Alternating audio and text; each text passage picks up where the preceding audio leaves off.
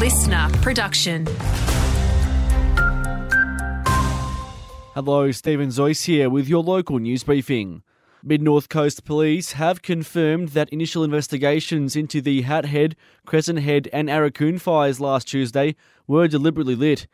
Detective Inspector Peter O'Reilly is hoping the community will answer their call and come forward with information to help identify the driver of a white Nissan patrol ute with a broken tail light spotted in the area. Broadly across the community, everybody would be extremely angry, extremely disappointed, and I'm sure that the community would like to assist the New South Wales Police, the RFS, to identify the people lighting these fires. Health experts are welcoming a decision that will lower the bowel cancer screening age from 50 down to 45.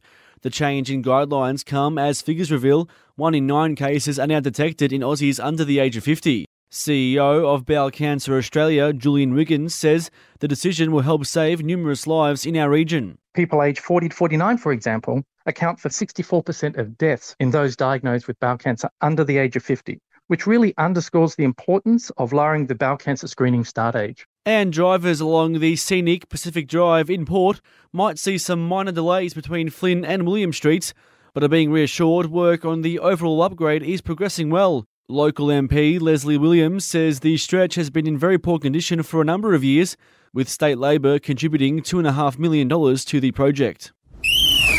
To sport now, and Coffs' Annika Leroyd and the Sydney Thunder will play their first game on their new home ground tomorrow when they take on the Renegades at Cricket Central, looking to back up their big opening win over the Sixers on Sunday.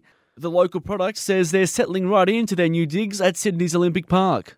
I don't think we could be more excited, to be honest. I think it's going to be really exciting to have that new home ground and one that we feel like we really belong in. And we've had quite a few training sessions here, so it's already starting to feel like home.